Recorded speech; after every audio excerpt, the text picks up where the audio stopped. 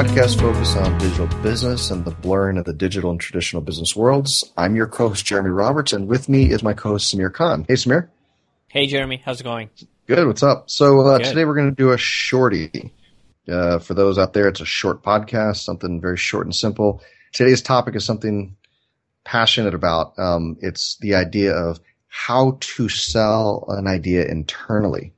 And so I wrote a blog post a few years ago about this, about how to sell a project internally.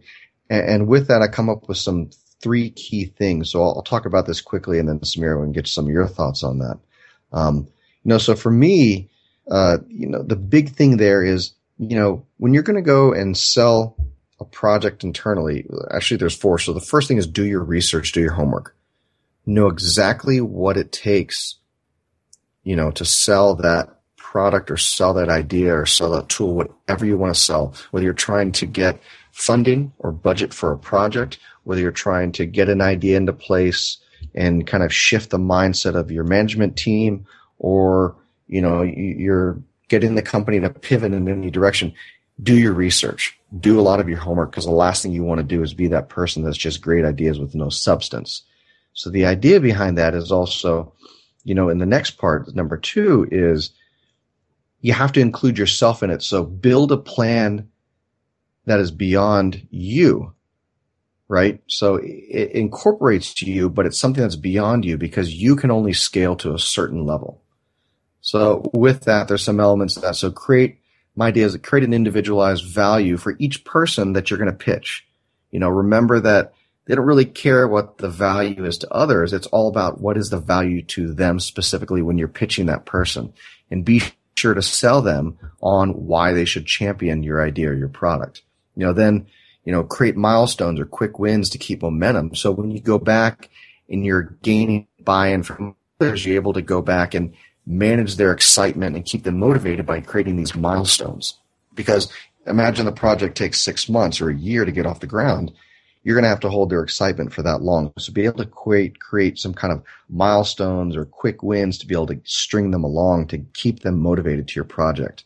Another part to that is, create realistic expectations. There's a lot of people out there who have pie in the sky big ideas, but it's not feasible. Maybe not feasible today, maybe 10 years from now, but it's just not. So the last thing you want to do is overpromise and gain buy-in from something that's basically impossible to reach. So that's number 1. Number 2 is this idea of, develop a list of internal advocates. First go in, make a list, literally write down a list, identify the key advocates and champions, maybe look at your org chart, right? Then go ask for their inputs and buy-ins. Go and sell them internally. After that, go through some trial runs. Use some of these people that you can trust not to really give you terrible feedback and push you down, but people that are going to give you good feedback. And maybe you slowly update your proposal or presentation as you go through it, and you're going to gain a lot of practice. So by the time you get to that top person, you're going to be good to go. And then also manage the pace of the project. Since you're owning it, you're going to be the one gaining those champions. So manage the pace that you're going to do this. You might not be able to get them all in 1 week. It's not that possible, but manage the pace. Yeah, and I think it's critical, from a milestone perspective, the company always expects to see deliverables. So you can have a really crazy project, but in order for that crazy project to latch with other members of your organization, you need to show quick deliverables. If not even quick, then at least have a deliverable timeline. Because then people, if you don't have those quick deliverables and timelines, then people start to lose interest. They're not inspired and motivated anymore to your story and your project. And, you'll reach at a point you're not getting enough support to take your project off the ground. Yeah, I completely agree. And, I struggled through some of this, and I've learned the hard way in a lot of projects that I did, to where, I didn't set expectations and milestones, and I got people excited, but they slowly started to lose interest. So, big one. Last part that I have here is this idea, and this is something I know, Samir, you and I completely agree on. It's this idea that you have to sell up, down, and to the side, right? So the first part there is selling up. That means selling to your management or the leadership above you. Selling to the side or sideways is selling your work to work colleagues or other teams within your department or outside of your department, just to the side, people that you don't report to.